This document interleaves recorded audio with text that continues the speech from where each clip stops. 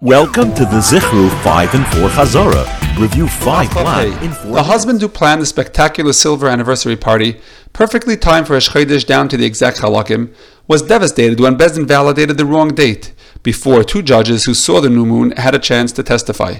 The silver anniversary reminds us the Randaf Chafhei. He timed his anniversary down to the exact halakim to remind us that Rabbi Gamliel had the minimum length of the month figured out down to the exact chilik. Bezdin validated the wrong date to remind us that even in such a case where they made a mistake, Rosh Chodesh still becomes Mekudash. The two judges seeing the new moon reminds us that when the Dayanim see the new moon themselves at night, two of them must stand up in front of the others and say Eidos. The soldier who mistakenly wore a cow horn on his helmet for the coup, unlike the others who wore shafers of other animals, was forced to remove the gold stitching from his white garments and bend down in submission on Rosh Hashana and blow a bent shafer. The soldiers participating in a coup reminds us that we're on Daf Chavav. The cow's horn on one soldier's helmet and the other horns on everyone else's reminds us that according to the Rabbanan, you cannot use a cow's horn as a shafer on Rosh Hashana because it's called a keren, not a shafer.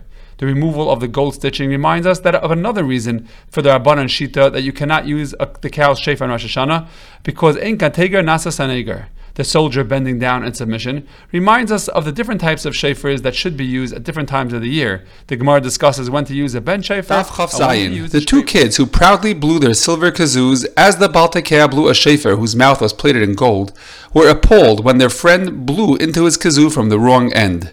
The kazoos remind us that we're on Daf Chav Zayin.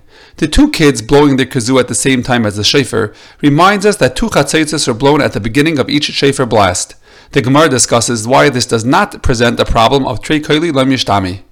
The mouth was plated with gold to remind us that the shafer of Rosh Hashana in the Beis HaMikdash had a part that was covered in gold. The children's friend blew into the wrong end of the shafer because that is one of the ways that the Gemara lists as a puzzle way to blow. The strong man who blew with all of his might into a shafer that was taken from an oila to play his favorite song couldn't wake up his friend who went to sleep in a sukkah on the 8th day of Sukkot with kavana. The strong man reminds us that we're on Daf Chav Ches. He's blowing into a shafer from an oila to remind us that Rabbi Yehuda holds if you blow from a shafer from an oila, you are yetza, but from a shlamim, you are not. Rava argues and says that you are yetza by both because mitzvahs lav lahen is nitnu. He is playing a song with the shafer because Rava says that just like a person is yetza the mitzvah of matzah on Pesach even if he's forced to eat it, so too is someone yetza to kiyah shafer if he is simply blowing a tune on it. This is because Rava holds mitzvahs ain't tzrichas kavana.